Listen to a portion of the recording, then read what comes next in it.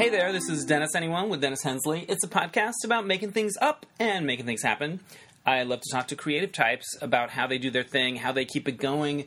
This week, my guest is playwright Justin Tanner. He's one of my favorite playwrights. I've been seeing his shows since the 90s. Shows like Pot Mom, Teen Girl, Zombie Attack, Intervention, Heartbreak Help. So many great comedies, and he's got a new play called El Nino that is coming to Los Angeles, and we're going to talk to him all about that.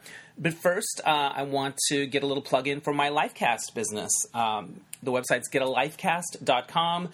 What I do is people hire me to interview them about their lives, or perhaps you get it as a gift for your parents. Mother's Day is coming up, Father's Day is coming up, and you're able to get your story down on an audio file that's easy to share on phones or wherever you are online.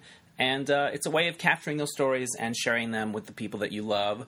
And as you all know, I love to talk to people about their lives. So learn more about that at getalifecast.com. I'm actually recording this from New York, where I've come to do 3 interviews for Lifecast.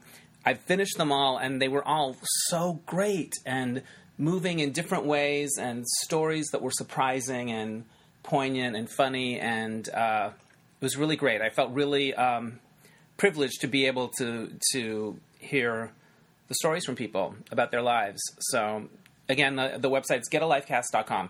All right, without any further ado, here is Justin Tanner.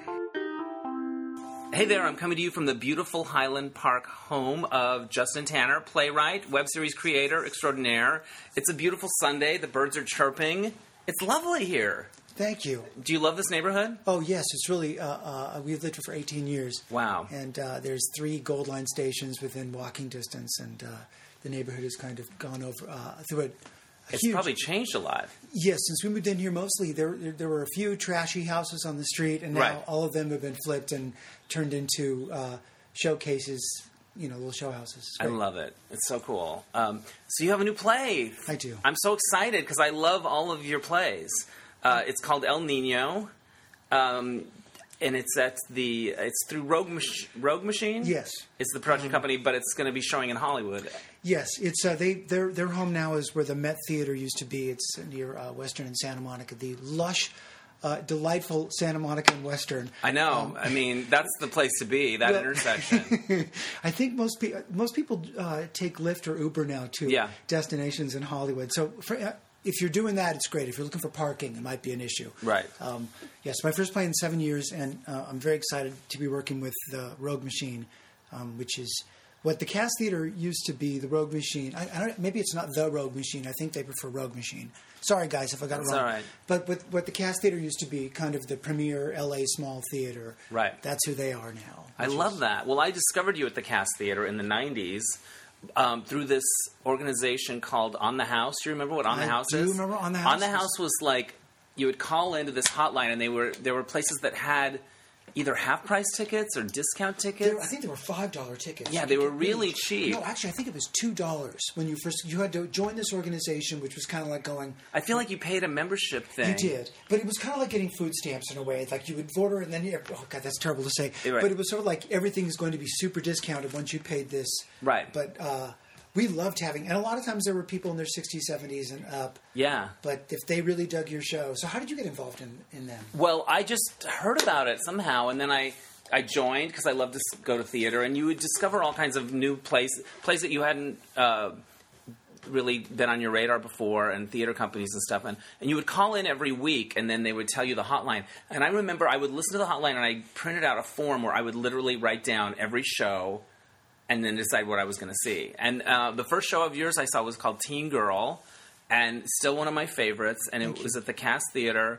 And I just love your plays. They are humane and hilarious, and the actors are great, and they're unpretentious, but they have soul and heart, and I can't get enough of them. So I'm thrilled that there's a new one. Yes, me too. I stopped for a while. I was kind of disenchanted with the LA theater scene, and I had done a play a year, almost every year for 22 years. And I needed to put down the gauntlet for a little while. Yeah. But I'm happy to be back. It's very exciting to walk into a theater I've been going to rehearsals, and it's a beautiful set. And I don't know. It's also, this is the first time my experience where at the very first rehearsal I was handed a advance check. I'd never been handed a check before in my 22 years. What's that like? Were you like, what is this? Yes, what do I do with it? Yes, not only this, but all the actors too. And we thought, really, it was great. And and then I'm back in the old days. We would just do our own costumes, and Andy would build the sets. The sets were always great, though. They were awesome. No, but it epitomized the in-house version of stuff. Let's put on a show. So it's wild now to have where there's a staff of all these people at all the top of their particular games at the time, and I was in the lobby. The actors were getting their heads measured by the costume designer, right? And we've never had a costume designer who was measuring anybody's head, right? Ever. It's just like, this is what it's like. Yeah, no, it's really lovely. I remember once I got a job as a host on a pilot, and they were going to send somebody to get coffee for us, and I just thought, oh my God, somebody's going to go get coffee for me. Like they're doing a Starbucks run, and the host, you stay and work on your hosting. They're going to go get coffee for you, and I think it's that feeling of like you've been doing things on your own for so long that you just feel like that there might even be somebody that does part of it in a little way. Is just no, it's terrific. It's also this like, well, wait, hold it. I'm used to having, I would answer the phones and I'd stage manage the plays and I would pick all the sound cues. And on my web show, I do everything, edit. So it's been a while since I've just said, okay, everyone come to the table and bring what you have. And it has been a really a great experience to just sit back and watch. And you're not directing? No. Yeah. No, I stopped directing in about 2009. I just don't have the temperament for stage directing. Yeah. I would always lose my... You're cool. Say the S word. You could totally say the S word. I would lose my shit. But you did a lot of it. Yes, I did it forever. And you did it forever and then decided, I'm not suited for this. That's what's interesting. Well, yes. Well, I think I had one of my actors, one of the guys in my company, John Palmer. John Palmer, of course. And we were college roommates. Right. That's how long I've known him. And he and I got into a really bad fight. I think it was on Wife Swappers. Yeah. And Save room for cock. Oh, yes, like that's like Pink Snapper. Yeah, oh my gosh. So we have to talk. We'll talk about that a little bit later because I have a funny story about it. Oh, so did you just see it in the Valley? I saw it in the Valley. I saw it like a bunch of times, and I would bring friends. Oh, you did. I would bring friends, and we would just be obsessed with it. And I remember one year for Christmas, I got like 10 friends to come, and I had one friend that I was really good friends with, but he was a little prudish about his entertainment and uptight, and I think he was so shocked, and like it was a weird thing, and I was like, wow, I thought all of my friends were kind of on that same page with me, but clearly not. He was just kind of he was scandalized. Well, I don't know if I should tell this story, but I'm going to because I don't care. But when I was Facebook friends with Robbie Bates, the playwright John Robin Bates, yes. Yeah. And we got along, we had great conversations, and he came to see Wife Swappers when it was playing at the Zephyr on Melrose. Yes. And I watched the show. I watched him laughing. He brought his mother. He brought, anyway, I'll think of the name of the actress, but an actress and her boyfriend. I was like, all these people. So I was kind of watching. Yeah. They loved it. The audience loved it. I wouldn't know if they loved it, but they laughed a lot. Okay. Right. At the end of the show, I walked out, and he was so offended and so upset and so disgusted that we eventually had ended our friendship over it. He just said that he said he was struck speechless by about how offensive my play was, which I couldn't believe. I can't believe it either. And it's hilarious, and it's not that shocking. Or I thought it was hilarious. One of my favorite elements of it is these couples wife swap, and there's a room where all of this stuff is going on that you don't see, and then they come out into the kitchen in the area. And I just love that half of the things they talk about are the hors d'oeuvres. Yeah, no, and there's a deep fryer. It's like food is like, what is in this? I got to get this. Yeah, the recipe for crab dip. She gets. She makes the recipe for the weenies wrapped in a blanket for right. And meanwhile, just all of this sex is going on off stage, and they're just talking about how they had a deep fryer built into the counter or something like that. Yes, and they're all Orange County Republicans. That's really what upset, because I think that Robbie Bates is. I could be wrong, but I think he's a righty. I think that he Politically. I think he's politically Really? Or at least he was back at that point. Yeah. We got into, back in the beginning days of Facebook, I would, beginning is my, just get into political discussions. And escalates and suddenly blocks. That's it. He blocked me and that was the end. I am shocked by that. I do not get that at all. I know. Because your plays are very, even the ones that are a little more irreverent or whatever, are very compassionate and humane. And anyway, that shocks me. Yes. I know, but that's kind of a surprise. Mm-hmm. So tell me about El Nino. What's the setup? What's it about? Oh, okay. Well, I can. I had plantar fasciitis a couple of years ago. Yeah. I don't know if you know if that. I know what that is because I had it too. It's in your foot. Yeah. Yes, I had it on both feet, and it was both feet. Yeah. It was so bad that I really couldn't walk. Yeah. And it was coupled with this kind of sciatica condition, so I couldn't sit. So I couldn't sit or stand without any kind of pain. So I was laying on my side, and it went on for months and months and months. Oh God. I got kind of suicidal. And at one point, when I hadn't written a play in a long time, I really decided to write myself out of killing my... No, I shouldn't say that. But write myself out of my deep depression. People go there on this podcast. So so I would say this play saved my life. And I wrote God, Justin. On an old-fashioned typewriter, a Royal that makes the really hard to press the keys. And I just started, I think it was like January 3rd of 2 years ago. And then I wrote it in about 2 months. I did a lot of rewriting, but it came out pretty... In any case, it's about a person who is going through that condition. It's a little bit about pain. I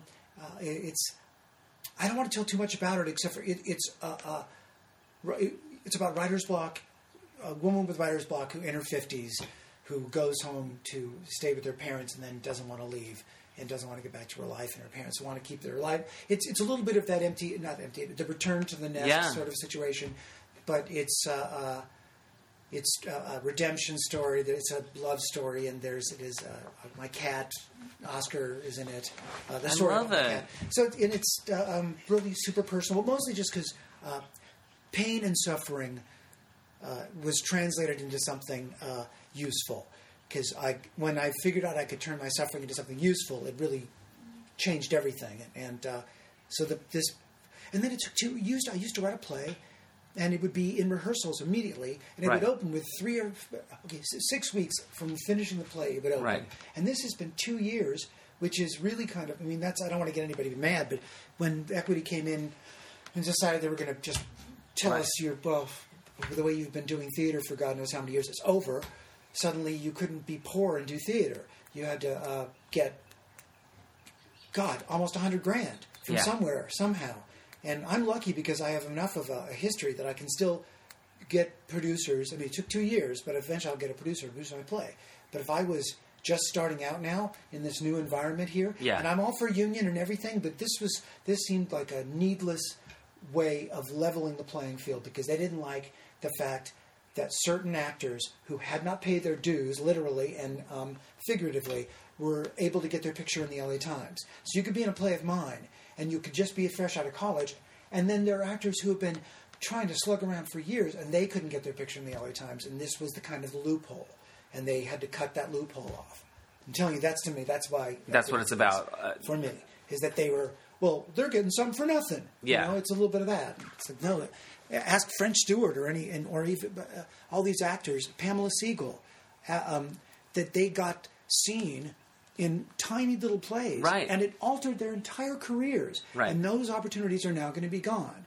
So it's screwy. It's really screwy. Right, because the first time I saw French Stewart was in one of your plays, and then not that long, a few years later, there he was on Third Rock from the Sun. Yes, in between he had got WKRP in Cincinnati, and they did and he did 2 seasons and one. So he...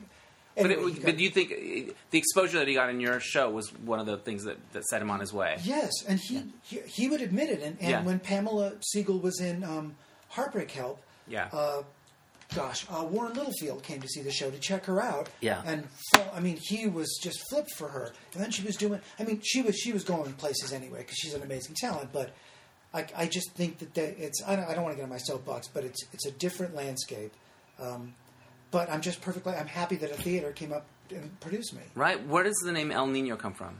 If you remember 2 years ago, was when we were promised that big El Nino. Yeah. And so I thought, I'll read about, because to me it's the we want El Nino because we're dying out here with no water, but El Nino is going to destroy us. So I thought it was a great. It was an interesting metaphor about the thing you wish for is also the thing that destroys you. Right. So be careful what you wish for. But, it's like we want water. Well, you get the idea. I love that's where it came from. And then El Nino didn't happen that year, if you remember. We had no rain. Right.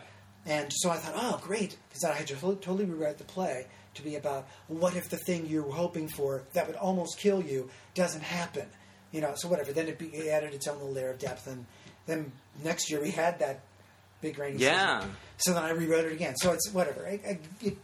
It means child, or it mostly was just about God, you know what? I don't want to give too much away. That's okay. Okay, but it's an element, and then it'll resonate when we see it. It's raining. I love. There you go. I love that. So how are you doing now with your pain and stuff? Is that better? Thank goodness to Obamacare, I got to because I've been living below the poverty line for quite a while now. I went over and got night splints and orthopedic inserts, and that changed. It took a long time. It takes. Yeah. It took about maybe. I still can't. I have to put my feet over a tennis ball and. Yeah, I had that for a while with one foot. Oh, and I don't think I didn't have it nearly as bad, but it's especially in the morning. You wake up in the morning and you take that first step, and you're like, "Oh my God!" Yes, I got to say, wearing the night splints helps that. Yeah, because it keeps your feet prone, so your first few steps are bad. But anyway, fuck it. Sorry. But you got something out of it. Oh, I did, and this is that now. But the good thing, not to get metaphysical, but is that anytime something comes along that it feels like, oh my God, God's putting his thumb on me or whatever. I now have this knowledge that, okay, just wait a while, try and don't make it needless. Right. Suffering's going to lead to something. I mean, I have, especially if you're an artist, it's not like anybody wants to seek it out, but I'm really inspired by that because I relate to it in a lot of ways. Who are we going to see in this play that I might know? Miley Flanagan. Yes, Miley. Hilarious. Miley, who really is, this play is her play, and I wrote it for her. She's sort of like the standing in for the author because she's a science fiction writer in the book. Oh, I love it. And Danielle Kennedy. Okay. And Melissa Denton, who are all. I recognize she's from Holiday Office Party too. Yes. Yeah. And Joe Keys, who did Bob's Office Party. Yes. And John Palmer, of course. From Hot Mom and a lot Day of shows. Drinkers. Yeah. He's been in more plays probably than anybody else. And an actor named Nick Ullett, who was the only person that we auditioned for the part. Awesome. It was just fantastic and funny. I'm so excited. Yeah. But so you're talking about needing to raise all of this money. So is there a hope? No, but somebody has to. Oh, yeah. Is it a hope that some of these things can be practical? Or profitable, I mean? In other words, can people make back $100,000 if that's what it costs to mount a play? God, no. Probably Then it seems like it has to be like a rich person's hobby or it's something like that. Yes, it is. It's unfortunate. It's just the way that the culture has shifted there. But, I mean, I don't... one thing is I do think art will find a way to be created even in a vacuum. It will find a way to be created. It's just a bummer that it's going to be more difficult. Right. And it's going to be more of a point of... you know what? I can't... I'm hoping... You know what? I don't even know.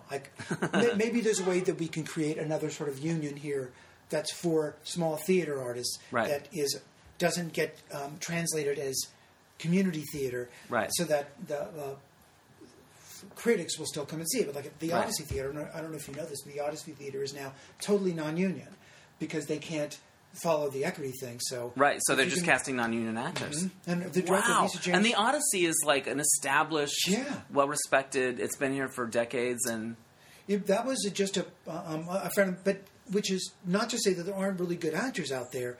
But the director, Lisa James, who's directing El Nino, just to direct a play over there last year. Right. And luckily, but she said she had to see like over 100 people just to get the 6 people that she could use. Right. Because it's just a different kind of... It's a different pool. Yeah.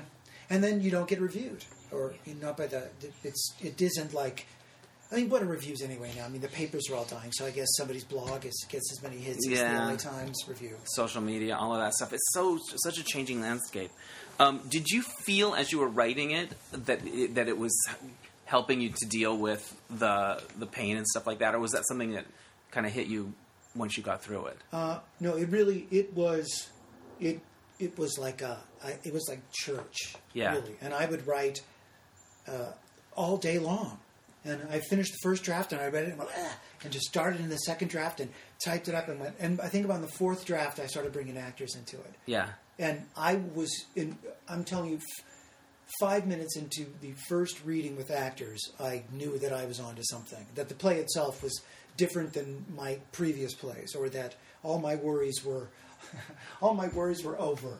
I don't really mean that literally, but but you because I think when you first finish writing something, you don't really. It could be brilliant. It could be a piece of shit. You don't really know. And so when that relief of like, okay, there's something here. Yes. That's then great. I was like, okay, phew. Right. Yeah. So when you talk about typing on the typewriter, I feel like that's so romantic and old school writer, but I'm imagining the anxiety of like, oh God, I made a mistake and I can't back up, or you know what I mean? You know, when I do the first draft, I spell however I want. Right. I don't even... The great thing about it that makes it better in a way for first drafts than computers is that I just make a bargain that I'm not going to stop. I'm not going to turn around and go back. Which is, I guess even Tennessee... I'm not sure. Somebody famous said, like, don't do any rewrites till you get to the end of the first draft. Don't even look at it. Right. Just keep going. Just plow through. And you can say the end whenever you want to. Right. But, get into it. And I would, but that's it, something about the typewriter made me just go, put the next page in, tap, tap, tap, tap, tap, done. And then I could, when there's pages, you can see how, I used to call it bug crushing stage, when it was big enough to smash a bug. Right. If you hit it. I knew that I had enough pages written, and I was like, oh, look at this. Yeah. But when it's all in here, you can't really, the sensation, the tactile thing, I don't know how long it is. I don't even know what a page really is on a computer screen. Yeah. Anyway, so... I want to try that. I need to get a typewriter and try writing something that way. It sounds like a great way to sort of get through that first vomit draft or whatever. And yes, anything to get you through it. And that one got me through this one. So thank God. I love it. The last play you did before this was Voice Lessons, or was it Day Drinkers? Yes, 2011. Love it. And then there was Voice Lessons was. Before that? No, a play called Procreation, which had which... I don't know if I saw that. Well, I can't believe that. I would say it was probably my least well-received show ever. It was... Where did you do it? At the Odyssey. Okay. And the head critic from the LA Times, who I was like, oh, good, the head critic's coming. It was newish, and boy, he really just eviscerated me. In a very public way. Oh man! Because I kind of went into a tailspin after that. I tell you, it cured me from reading reviews. Yeah. So did you decide at this point I don't read them? So now it really is that way. I'm like, oh, people always do, and I'm like, no, I don't care. I don't care. I cared more when I was kind of running a theater, so I was right. Well, is this going to help us or not help us in terms of getting people in the seats? Sure, but I would say that this is even on Procreation, we extended, and we were at least 60% capacity, even on our least viewed nights, right. And on our big sold out nights, we were completely sold out. So when this show is up and running, are you going to go? Are you going to be there a lot? Oh, I'll be there every night. I told him I'm going to be a Phantom of the Opera in the booth, watching and never leaving. Because you love it. Yes. I remember that from the cast. You were always there. Because it's new. It's like watching whatever. It's a live performance, and I know I'm going to have a lot of friends who haven't seen my work in a long time. And who knows when they're going to be showing up. And plus, it's who knows how long it's going to run, or if it's ever going to happen again, or if I'll ever get another play done again. Yeah. So I'm going to hump this and suck on this tit until it's dry. You're going to enjoy the thing that it is. Because I think, I don't know, when you start out, you think, oh, well, I do this and it's going to lead to this, and you start to imagine what's going to come of it instead of just like doing it and being being in the experience of what it is instead of what it comes with. Reality cured me of that. Yeah, I think so. And I've been down that road. So many things that I thought might turn into something more, and and they don't. And I was reading in a book about it's called Learned Optimism. It's a kind of psychology book, but anyway, one of the things that makes people happy is engagement. Like if you have engagement in your life, you're engaged in what you're doing. Oh yeah. Yes. That is one of the things that brings happiness to people. And so even when there's something that I'm not getting paid anything for, it's too much work for what it is or whatever, I'm like, no, I get to be engaged, and that in and of itself is valuable. I agree. So I'd be Phantom of the Opera too. I'd be there every time and having the experience. Because I got to say, once all the harp work's over, I like the post-show cocktail with the cast. The beer garden? Yeah, I wish. Yes. Cast used to have a beer garden, which was like the hangout. It was so fun. And then the third stage had the grotto, if you remember, that little place back there. Yeah. And even the Zephyr had a little outdoor area. Yeah. But with, Andy's beer garden was the original kind of the best. There was a night when, the night that Clint Eastwood came to see a show there, and Andy said, "Oh, your money's no good here, Mr. Eastwood." And we said, "Oh, whatever." It was great. And there was a night that I love that Clint Eastwood came. Did he hang out in the beer garden with you? He didn't hang out, but he was there during intermission. But Cliff Robertson came one night because he was at his hotel down, and he saw Los Angeles Magazine had us listed. Right. So we came and saw Intervention, which was sold out that night. Yeah. Which French was in. Of and course. And he decided to stay for Zombie Attack. And since Zombie Attack had been running for, God knows, maybe 8 years by that time. Yeah. He, there was nobody in the audience.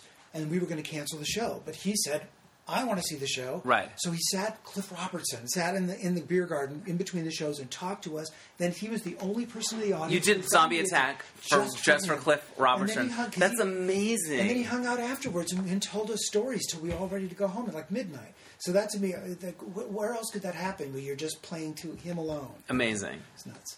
I feel like for you, it's not just the play; it's the people around it, the after, the social scene. The social scene with people that are, with the group. Like when I saw, it's like The Sopranos. It's like there was nobody from the outside. It's only this little or Goodfellas or whatever. Right.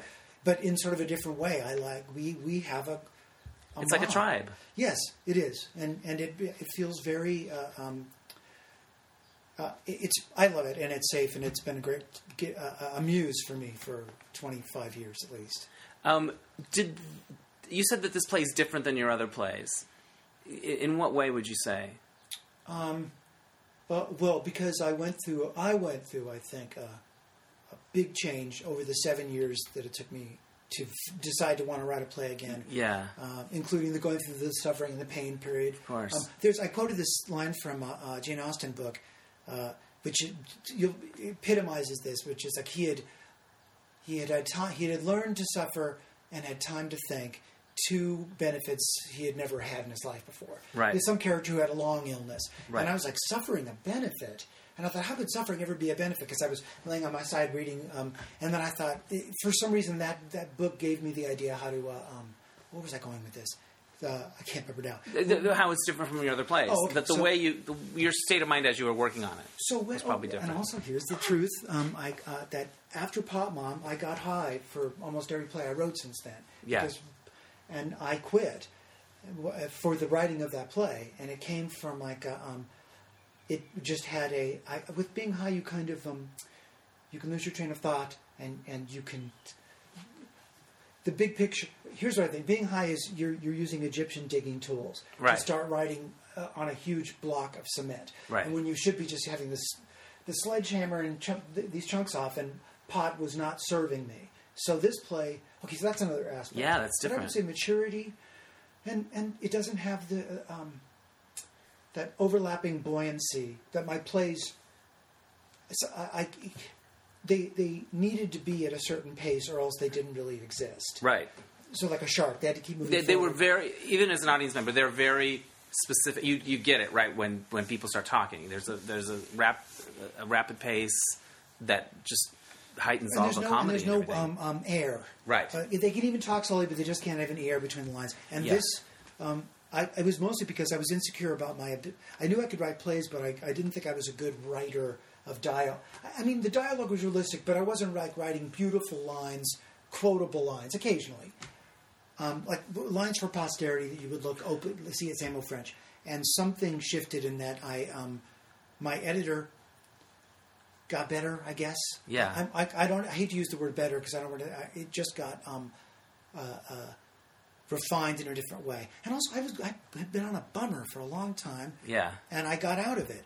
And back at the beginning, I used to think, I'm going to be like Frank Capra. I'm going to write redemption stories with big happy endings. And I started to. And then I just wrote one bummer after another. Funny, but super cynical. And I lost a lot of faith in people's ability to actually communicate or link or make connections. A lot of my plays are about people who miss their connections because they are just too fucking self-serving or myopic, or they're blind, or not literally blind, but whatever. Anyway, for some reason, here's what I'll say. I'll say everything before this. God, this is going to say I would consider to be juvenilia.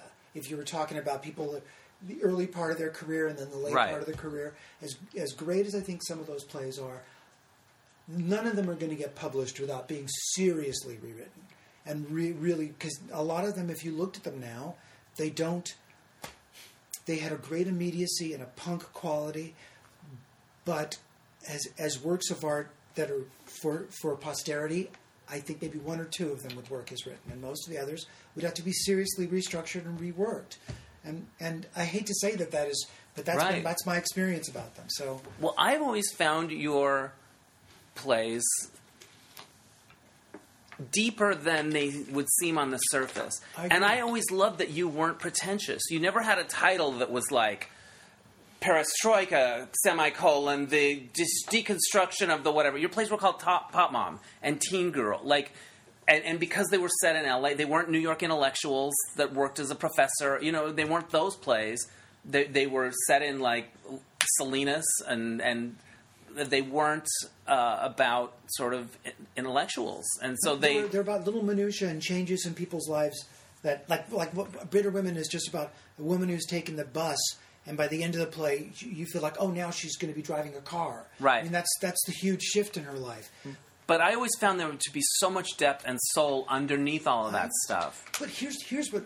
Okay, I think you're right, but I wouldn't keep going back again and again. But a lot of that had to do with the actors and my relationship with them and what they brought automatically because the parts were written for them.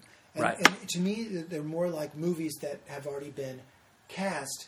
And if you had to recast those certain movies, how could you do it? Right. Okay, like a lot of Marlon Brando roles, let's say. Oh, God, no, I didn't mean to pull them out of there. Okay, but there's movies you think, you could never recast that part. Sandy Dennis in Who's Afraid of Virginia Woolf. You could do it again, but you think, okay, there's only one, whatever, that indelible thing.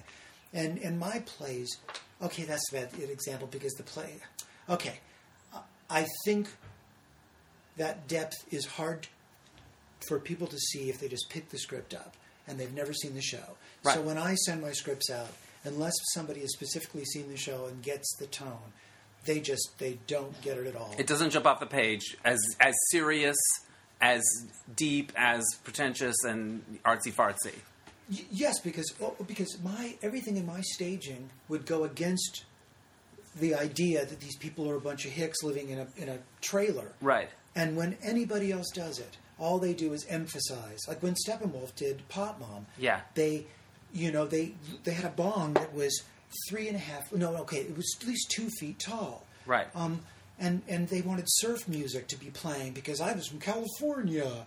And it's like, and that is typically what people do with my plays. If I'm not watching them, is they emphasize all the wrong things, and they're very easy to pick on. So about those early plays, the depth is so easily dismissed, and I'm the most misunderstood.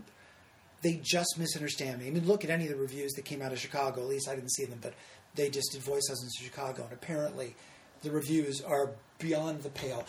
Somebody told me that the first sentence was truly wretched.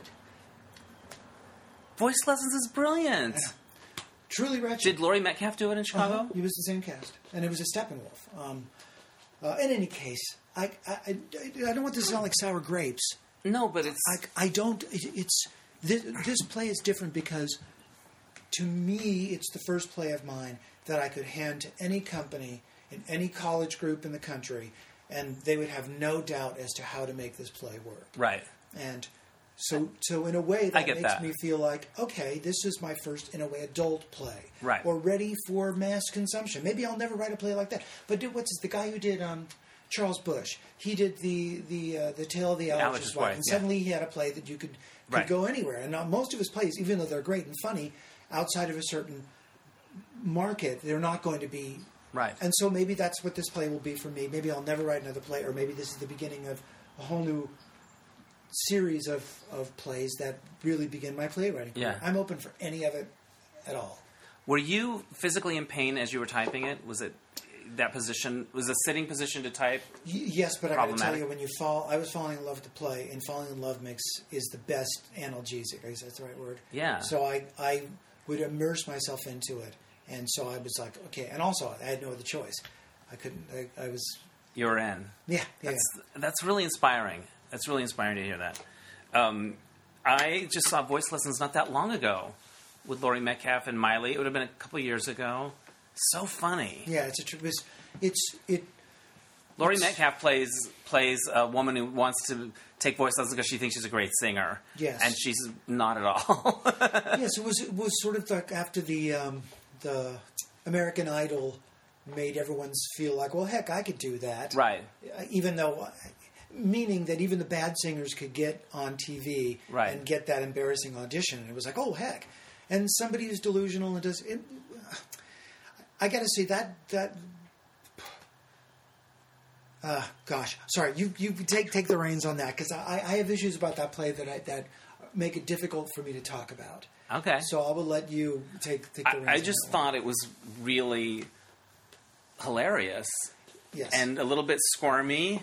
Oh, for sure. She is. I think she's one of the greatest stage actors of any whatever. Yeah. Because she's so fucking imaginative and disturbing, and she doesn't care whether you love her on stage or like her or anybody. She could, because that character is so unsympathetic. Right. There isn't a crack in her armor where the audience can get their fingers in. There's no warm and cuddliness, and that is very brave and daring, but there's nobody else you'd rather watch. She said her favorite character to play at one point was a victim with an attitude, which to me is like that in To Kill a Mockingbird. Right.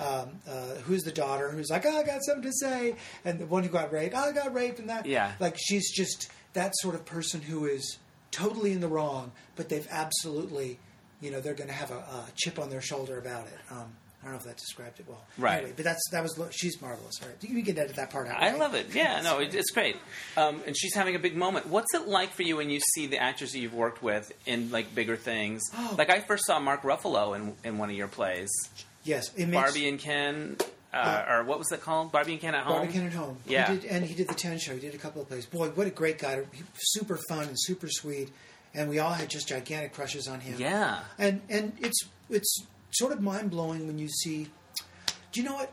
I try to think back when French had his first success. I was having my success at Universal for a while, so I thought, oh, this is great. I didn't have any jealousy, and it depends on if I'm mad at them. Then I'd be like, oh, I'm mad, but I don't really hold grudges, and hopefully.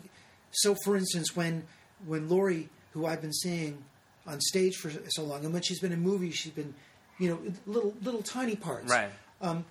But great, like when she was in where she got shot, when she was a cop and got shot, that movie with... anyway, you'll look it up and figure out what it was. We'll figure out what it was. So when I finally saw that she was getting this opportunity... Yeah. That... Because, anyway, Lady Bird is fantastic, and I went and saw it in San Diego with my friend, and I was just like, from the first second, I just like, oh, there's like... You so proud, and also just like it's about freaking time. Right. And I'm thinking, God, she's great in this, but she's been great in a lot of things. Right. And I'm glad that the mojo all came together. Right. So now, obviously, she's going to be thought of in a totally different way, which she ought to. But at the same time, Broadway, finally, too, getting Doll's House 2, and she's got another show coming this spring, I guess. I've always considered her, and myself the luckiest playwright when I got, for everybody in the company, but when she shone her spotlight on me, coming from Steppenwolf, and a lot of people took me more seriously. I'd say that's the only reason Gordon Davidson ever came and saw a play of mine, was to see Laurie. He could have cared less about me. I don't mean to speak ill of the dead. Gordon Davidson... he was the head of the Center Theater Group, right? Yes. No hero to me. Right. But a huge hero to a lot of people in LA theaters. So for that reason, God bless him. Right. But the only reason he came to see my play was because Laurie was in it, and he wanted to wrangle her into a part at the Taper. Right. Which, I got to say, so for that, she was an early fan of mine that actually fucking made a difference. And I respect her for that. And then she got me into Steppenwolf twice, you know. What show did she discover you on? Did she come with a friend and see one of your shows? Lee Garlington, who was on Roseanne, was in Pop Mom. Right. So she invited Laurie to see Pop Mom. And and I was so nervous because I had been such a huge fan of Roseanne that I wouldn't come out of the dressing room. And Lee Garlington had to drag me out there to meet Laurie. And she said I would do, this reminds me of Steppenwolf in the early days. And I would work with you anytime. And I just went, sure, and never called her. And she gave me her number and never called her. A year later, I opened, Interventional Heartbreak Help. And she came to the opening of that, and she said the same thing. I would work with you anytime. And then I told Diana Gibson, my producer, and she said, what? You work with her any time? And then immediately she started doing plays. So what was the first thing she did for you, with you? Oh, gosh. I think it was, Pop Mom. When we did, she came in, we did a special remounting of the original cast. But did she play the mom? She played the friend. Yes, she did the best friend part. Yeah. The Beth Ruscio, if you remember her back in the original cast, she did that. I got to interview her a couple of months ago, or early in January, not that long ago. I already talked about this on the podcast, but I'm going to tell you the story. I was helping out ABC one day conducting interviews at TCAs, and she was there promoting Roseanne. And they were asking all of the... Disney was doing this Disney Dream Big Princess initiative, which was like a sort of charitable thing where they're inspiring young women and young people to go after their dreams and to work hard and stuff. So a lot of the ABC actors, the women, agreed to be interviewed about it. So I asked her, and they had these questions that were like, what was your dream when you were growing up? And what's your secret to success? Things like that. And she talked about when she was a kid growing up, she wanted to be an actor, but she kept it a secret. She didn't tell anyone because she felt like it was impossible. Like she didn't see the way to do it. So she kept it a secret for so long. And that it was painful to keep it a secret. Like it didn't feel good. And then I threw in one question at the end. I said, well, that small town girl that kept that dream a secret, how do you think she'd feel about this period right now that you're having? And her eyes welled up like that. Her access to her emotions was so instantaneous. And she goes, oh, I need to slow down. She acknowledged how moving it was to even think about, to connect those dots like that. And everyone that was in the room that witnessed it, when she got up and she was out, I was like, that was kind of amazing, wasn't it? So that she's so tapped into her sort of dream still and the journey of it all, and not caught up in all of the other stuff, especially when she's thrown right now in the middle of all the other stuff. Mm-hmm. Yes. And also how quickly she could access her emotions. Yeah. She's, as I said, one of the greats. I love that. So let's talk about some of the TV stuff and your adventures in Hollywood, because I feel like I've not had a great run in that area. What was your favorite thing that you've worked on in that? I loved the year I spent on Gilmore Girls. Yeah. Because Amy was just a lot of fun to work with. Right. And she was so incredibly kind to the writing staff. She took us to Vegas on her dime to meet before we actually met in the writer's room, just for a weekend to get the ball rolling, and did a lot of drinking and went out for steaks and stuff, and so that was a lot of fun. I love hearing that because I learned so more from her than from anybody else I'd worked with in television, because nobody before that really could tell me how to write a fucking script. Yeah. And everyone just thought, oh, you write plays. instant. Right. You're going to do it. Right. And I said, I don't know what I'm doing, guys. Right. But she did. She was like, okay, this is... And I did what they call a writer's draft. First of all, I went in there not knowing I was ever going to... They told me, my agent told me I was not going to have to write a script. I get in and I get... she goes, oh, you're doing episode 5. I'm like, really? Because they liked me. And then I turned in the script and it was awful. I looked at it a couple of years ago. It's awful. And she fixed it, rewrote every single line of it. But was kind and kept the illusion up that I had actually written it. And at the table read, thanks me for the script. And I was like, oh... So that was not so good. But I love when there's somebody whose name is well known and you admire what they've done and stuff. It's so nice to hear that she was cool. Yeah, she was. Yeah, she was very. So, but mostly I wasn't really. I wasn't super suited to that particular world. It's a different world now. It isn't more like you're going to be a Skrillionaire or there's nothing. There's all different levels to TV writing now. Oh, and also I did. I worked on a show with David Fincher about 3 years ago that was on HBO, and then it got the plug pulled right before they were in the middle of filming, right before they were filming my episode. They'd, I think, done 4 of them, and then the plug got pulled. But I spent one day in a room with the 2 creators and David Fincher, and I don't think I opened my mouth once. I just was like... What was it like? What was he like?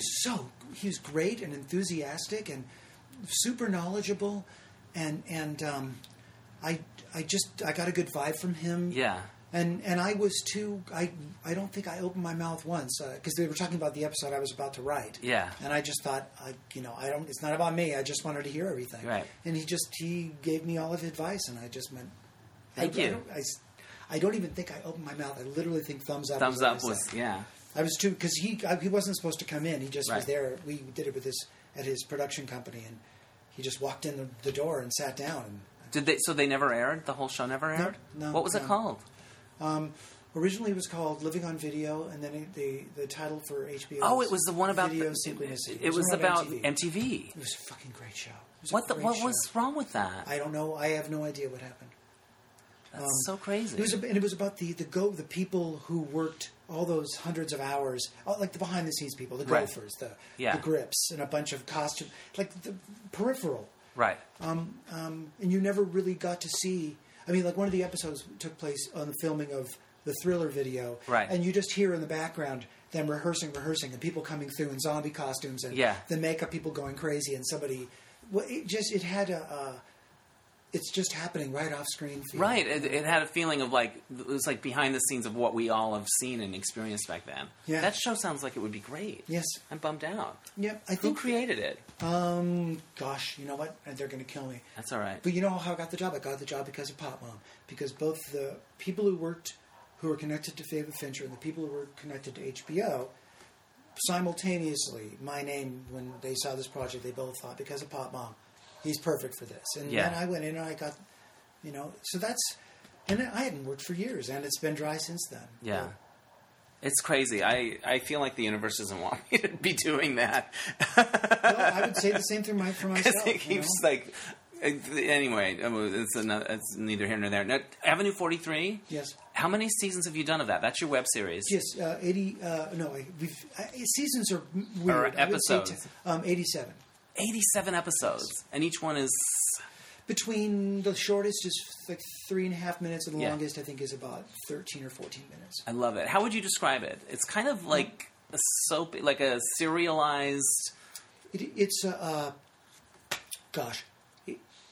soap opera that has traces. It's partially John Watersy, a little bit David Lynch.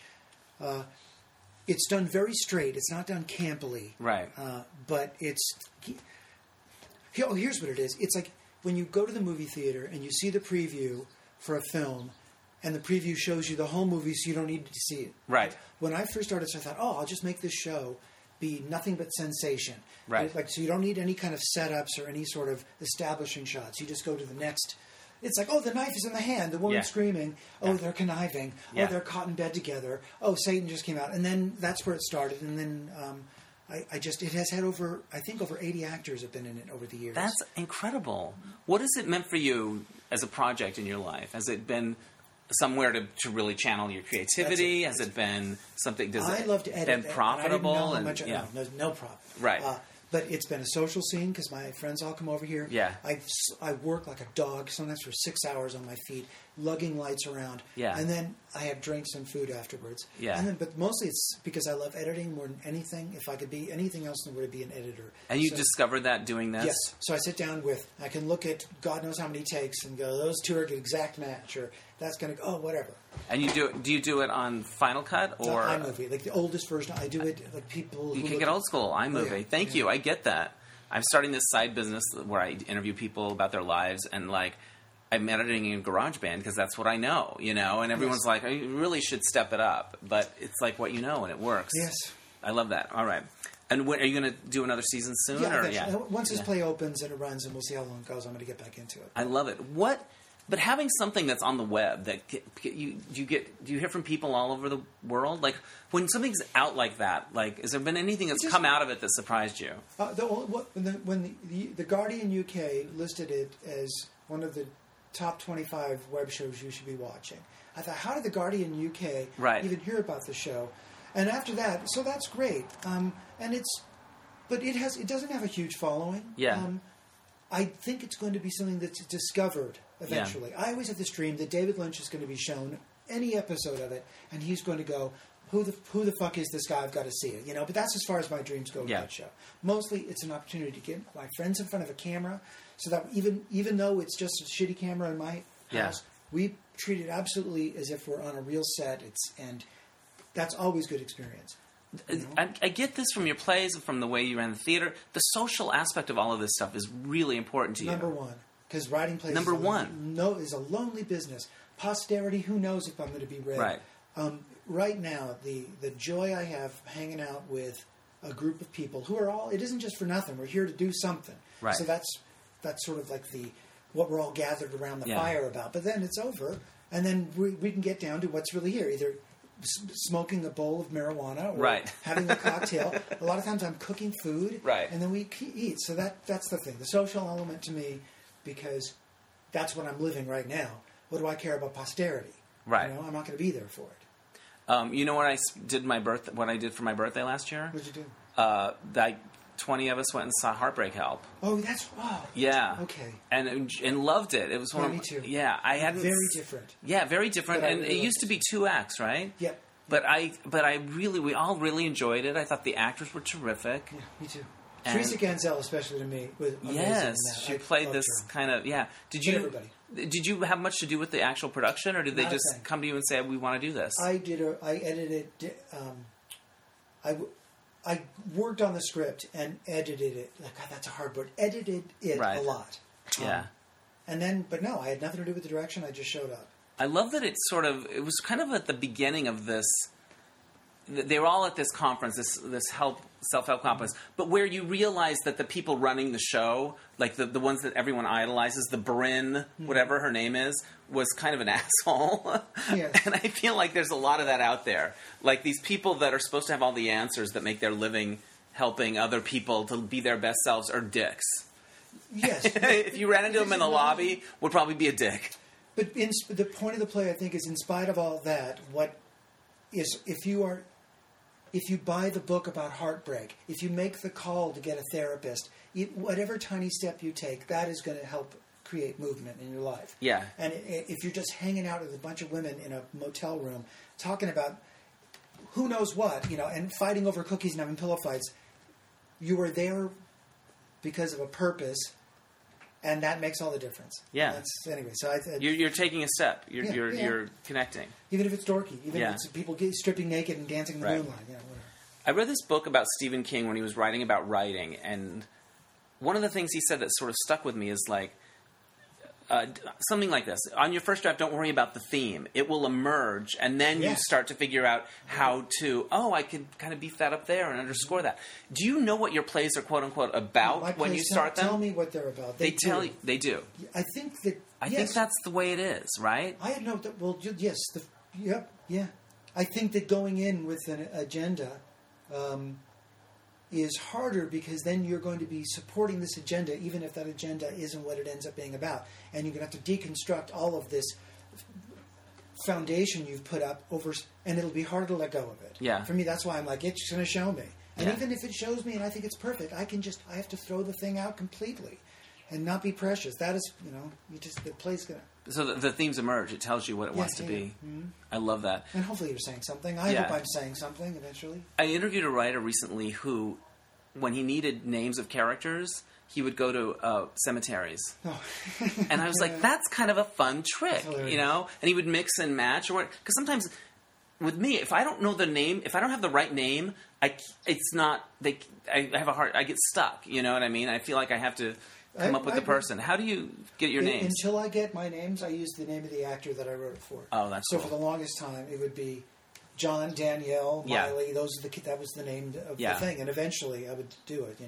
And I blew it. I named one of Danielle's characters Gert. And then I finally I just thought that's the stupidest thing. And then I just eventually changed it. And she said, "Thank you so much. I'm so glad my name's not Gert." I love that. Do you have any other writing tricks or things that you do that are sort of... I don't know. Index cards. Index cards. The order of the events is the most important thing to writing. Yeah. I've started a business, a notes writing business, which has really taken off. And tell us about that. The number, it's called Justin's Notes. Okay. And I have been inundated with scripts. It's like a consulting business where I read for a fee and I give you an hourly consultation on the phone for a fee. And I'll just say the number one thing because my whole thing is, here's the top 5 fixes. Yeah. And the number one fix, almost without exception, is structure and the order of the events. And a lot of people just can't see it out of a particular way. So take each action beat, whether it's a joke or whatever, put it on an index card, shuffle them all up, and then look at them and go, is that beginning, middle, or end? And if you don't know, I don't know. And then you realize how many times you're repeating beats that can come together. And you can also see it in a way that as a lot of people can't get out of the first idea they have. And because once you start pulling strings, you think, it's all going to fall apart. And it has to. But anyway, index cards, don't work without them. Because if you're confused and something's not working, you can instantly just go, okay, well, what if he... puts he gets the inheritance first. Yeah. Then he marries the countess. Right. Then the earthquake happens. Then the whatever, That's the number one thing. What are the other things? You said there are 5 things. They're specific to each one. Oh, okay. But I would say... so that's what people get from you when you do yes, I just found that it had so happened that the structure was tone, character, it's specific. Do you find that when you read things that you are really opinionated and you do... Because sometimes I don't do well with other people's stuff. In other words, I don't go, I know what this should be. I don't know. I don't have the... It's not my sensibility. I can tell when something's going off. I can pinpoint where, and then I just have to go on faith. Yeah. Anyways, I pretend that I would have been given the assignment to turn this thing into something with my name on it. Right. So I figure, how would I adapt this if I was going to put my name on this? Right. And then immediately I just go, if I had to do it. Yeah. So that's even if you... That gives yourself the permission to go, this isn't right here, Well, and also, it's even if it's the worst thing you've ever read, you have to go, okay, I have to find a way. And then you can turn anything into something that's interesting. Yeah. If you put it through, if I'm saying that my filter is good enough to be a filter that I can put almost any work of art through and be able to improve on it. But I do believe that is the most useful use of my time I've ever experienced, even more than writing plays. I've never felt more useful than when I get the comments back from the people I've written notes to. And I have not been... I'm always super kind at first, all the pluses, and then I just go in there and go there. Yeah. And to every single person has said, you don't know how much this has helped, and I've been saying this to myself and whatever. Well, yeah, it gives you another vantage point. Fresh eyes, smart eyes, talented eyes. How can people learn about that? Do you have a website for it? Yes, I'm just getting it together. I will. Okay. I did a first month free on Facebook. I love it. And it was get the hair. I love it. It was all about starting your side hustles. That's what I've been doing with my other business. So good for you. Yeah. And isn't it good to have something you have a little bit more control over and something I love, and it's also something I don't have to really care about on an artistic level. Right. It isn't my life or death, but I can help somebody else. And you're really helping people. Yes, to learn how to rewrite. Yeah. Which it's not the first thing, but rewriting seems to be where most people drop the ball. they don't know how to improve it because they don't know how to, and so you just got to go, well, take it all out. I think I wonder if you've ever experienced this thing of like where you're not feeling super confident about what you know or whatever, and then you start to do it and you're like, oh, I know this shit. I know things. I have ideas about this, and I feel like my experience is coming to fruition in this way.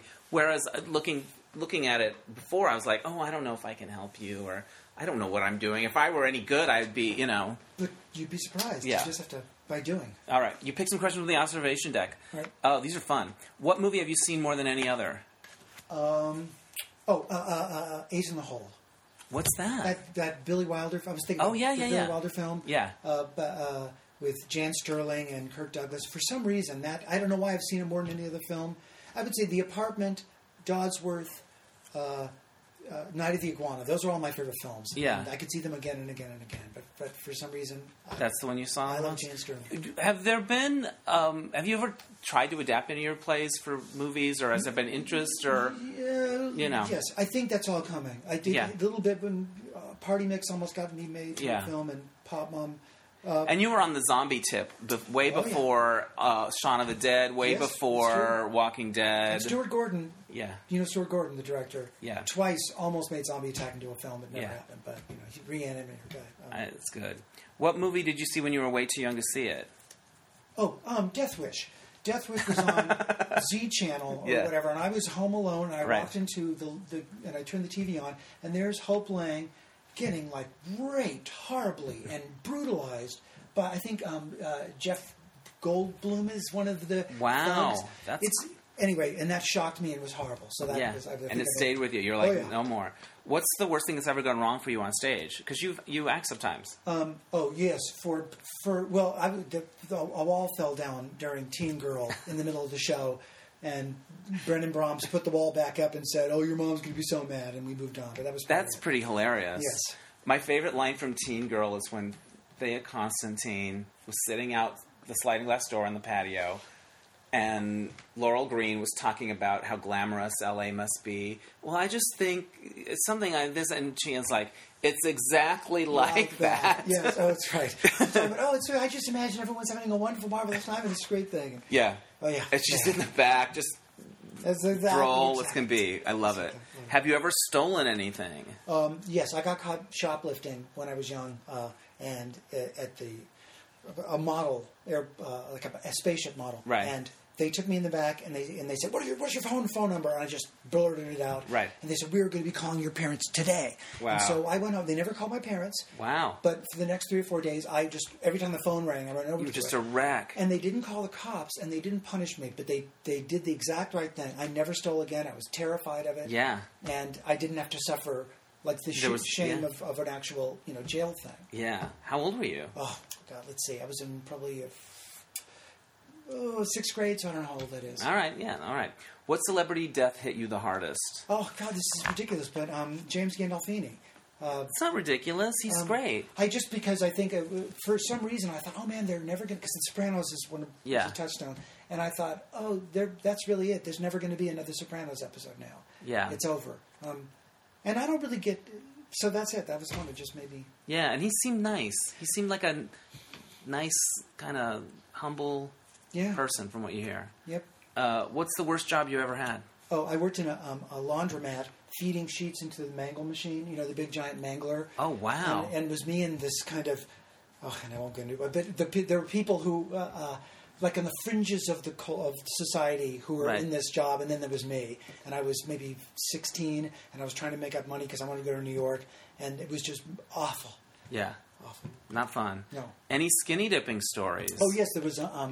We this right before Zombie Attack opened, we went out. Andy Daly had a house in the valley that was going to be flipped. Right. And he said, let's go out there and have a big crazy party. There's a pool. And so we had a late night party, and it was Mary Shear and the whole cast of Zombie Attack, I think. We ran nude around the pool. Everyone was screaming. naked. We just all decided. And then there was a note on the door the next day. It said, like, one more hippie acid party, and we're calling the cops. And then they lost. That seems like something that would be in one of your plays. Yes, actually. Truly. Who's the first person that says "Let's do"? Because somebody has to start. Do you know what it is? We were all I don't remember. You know, it was Mary Shear. I just remember I was sitting. We were all stoned, and she just ran by in my periphery, completely nude. Yeah. And just doing like a gig, like pretending to be like, oh no, like trying to cover herself with her hands. I like it. Screaming and squealing, and then she jumped into the pool, and then the rest of the day. This is a random question I just thought of that I want to know. What's it like when a show finishes its run? When it's supposed to, not like closes early or anything. But is there like a postpartum thing that happens? Oh, for sure. It's awful. Because the thing about the cast is they ran for so long, I just got used to the idea that you could just run. Right. I remember when it was like you were doing all of your shows in repertory, so every night was a different show. You know what it's like? It's like I went like 3 or 4 times a week. Wait, it's like going to the Louvre and pulling down a painting and saying, this painting is no longer on display. It's done. Because nobody can ever see Laurel Green do Teen Girl ever again. Oh, she's so good. So that's the sad The Carpenters song, when she plays, I could just, Anyway, what was your lowest point professionally? You picked it. Oh, God. It's one of my favorite cards. It's one of my favorite cards because I feel like I can relate to a lot of what people say. I would, well, it was very long lowest point professionally. I would say between 2009 and... when I got there was a point when I was really self-destructive. I lost all my money. I lost my health insurance. I went off of antidepressants, cold turkey. I was drinking all day and smoking pot all day. And I went through a series of bridge-burning experiences with people who were there to help me. And I'm not going to say any of their names, but that was it. I went through and just torched all my ships and said, I'm going to be on this desert island by myself. Fuck you all. And I built from there, but that was probably low. So I would say 2009. What turned it around? Having plantar fasciitis. Yeah. That's what turned it around. That's what turned it around, is that horrible thing. It was so painful. Yes. That's really interesting. Because it showed me what real suffering was, physical pain was. And then it was like, well, then now what? Anyway, but it took a long time. But also, in the meantime, I learned to meditate. Yeah. I got into a great therapist. I changed my whole body shape. You're in great shape. I changed everything, but I did it really slowly. But that's what it was, 2009, and then I was on a slow slog till, I would say...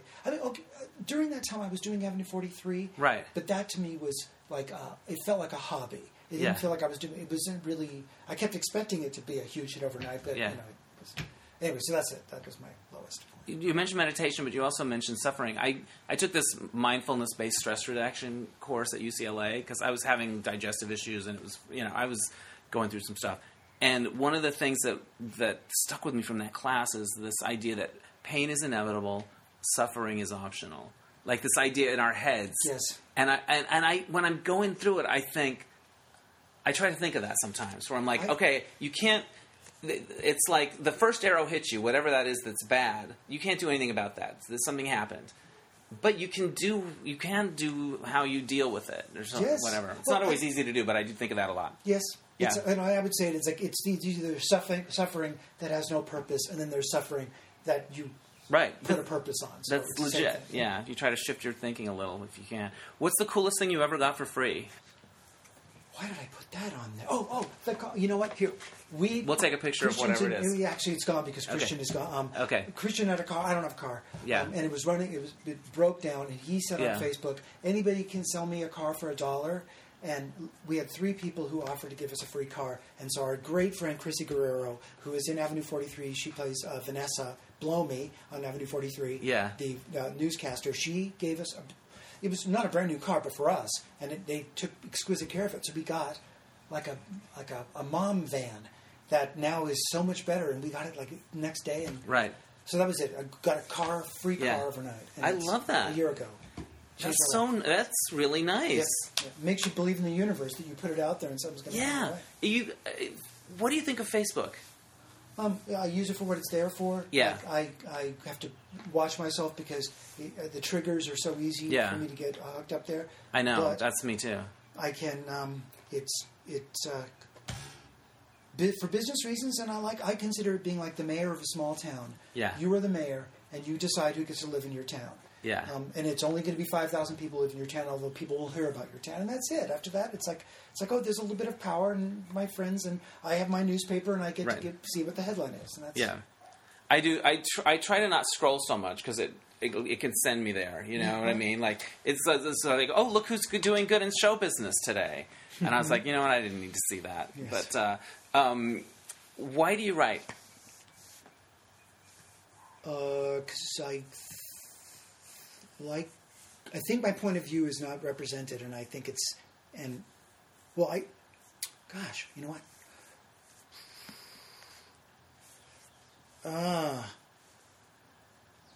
know what? I want to entertain myself and my friends. Yeah. That's awesome. I want to make my friends laugh. Yeah. And if it makes other people laugh, that's great. But it's mostly, I'm telling you, it's about this group.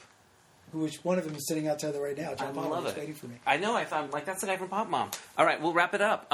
Tell folks how they can go see your show. Oh, I wish I had all that information in front of me. It's all right. I can link to a website. It's at Rogue Machine Theater, which is it opens on February 24th. It's going to be running Saturdays at 8:30, Sundays at 3, and Mondays at 8:30.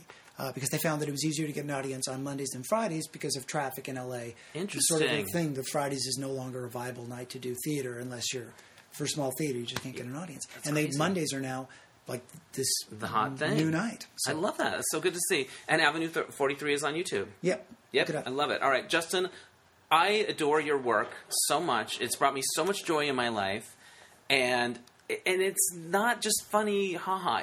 There's a profound humanity to it, and I just want to put that out there. Thank you very much. And I can't wait to see this new show. Me too. Yay! Thanks again to Justin Tanner. Go see his play El Nino. It opens Saturday, February 24th at the Rogue Machine at the Met Theater. Rogue Machine is the theater company. Their home is the Met Theater on Oxnard Avenue in LA. So they open on the 24th, and they run through, I don't know, maybe there's no end date. But Saturdays, Sundays, and Mondays are their showtimes. So I'm excited to see it. I'm in New York now, but when I go back, I'm seeing it. And I'm really excited. There you go. All right, so this happened. I'm in New York for these live cast interviews, and I was able to see some friends and also catch some shows. So I saw 3 shows on Broadway. The first night, I met up with my friend Aaron Quill, who was like my second podcast guest on here ever. And we met at TKTS. We didn't know what we were going to try to see. I couldn't spend very much money. And this gentleman came up, and he had $30 tickets for The Band's Visit, which is a new musical. It's based on a film that I'd never seen. But we snatched them up. We were in the mezzanine, but $30 for a Broadway musical. And it snuck up on me emotionally, the musical. The music's beautiful. It's about an Egyptian band, like a, 8 or 9 piece band, who is going to Israel to do a show. And they end up in the wrong place, and they get sort of stranded overnight in this desert town. And it's about how the band members and the local people interact and connect. And not a lot happens in terms of plot, but it's the way they're all changed from this experience. And, I'm enjoying it. It's engaging, and by the end of it, like, this one person started singing, and I just started crying. Like, I just found it so moving. So, really glad I got to see that. And $30 and no service charges on top of that. That was it. In and out the door. So, that was the first show I saw. My friend Doug Prinzavali, who is from LA, happens to be out here on business, and he had gotten a ticket to see the play that goes wrong. That's what it's called.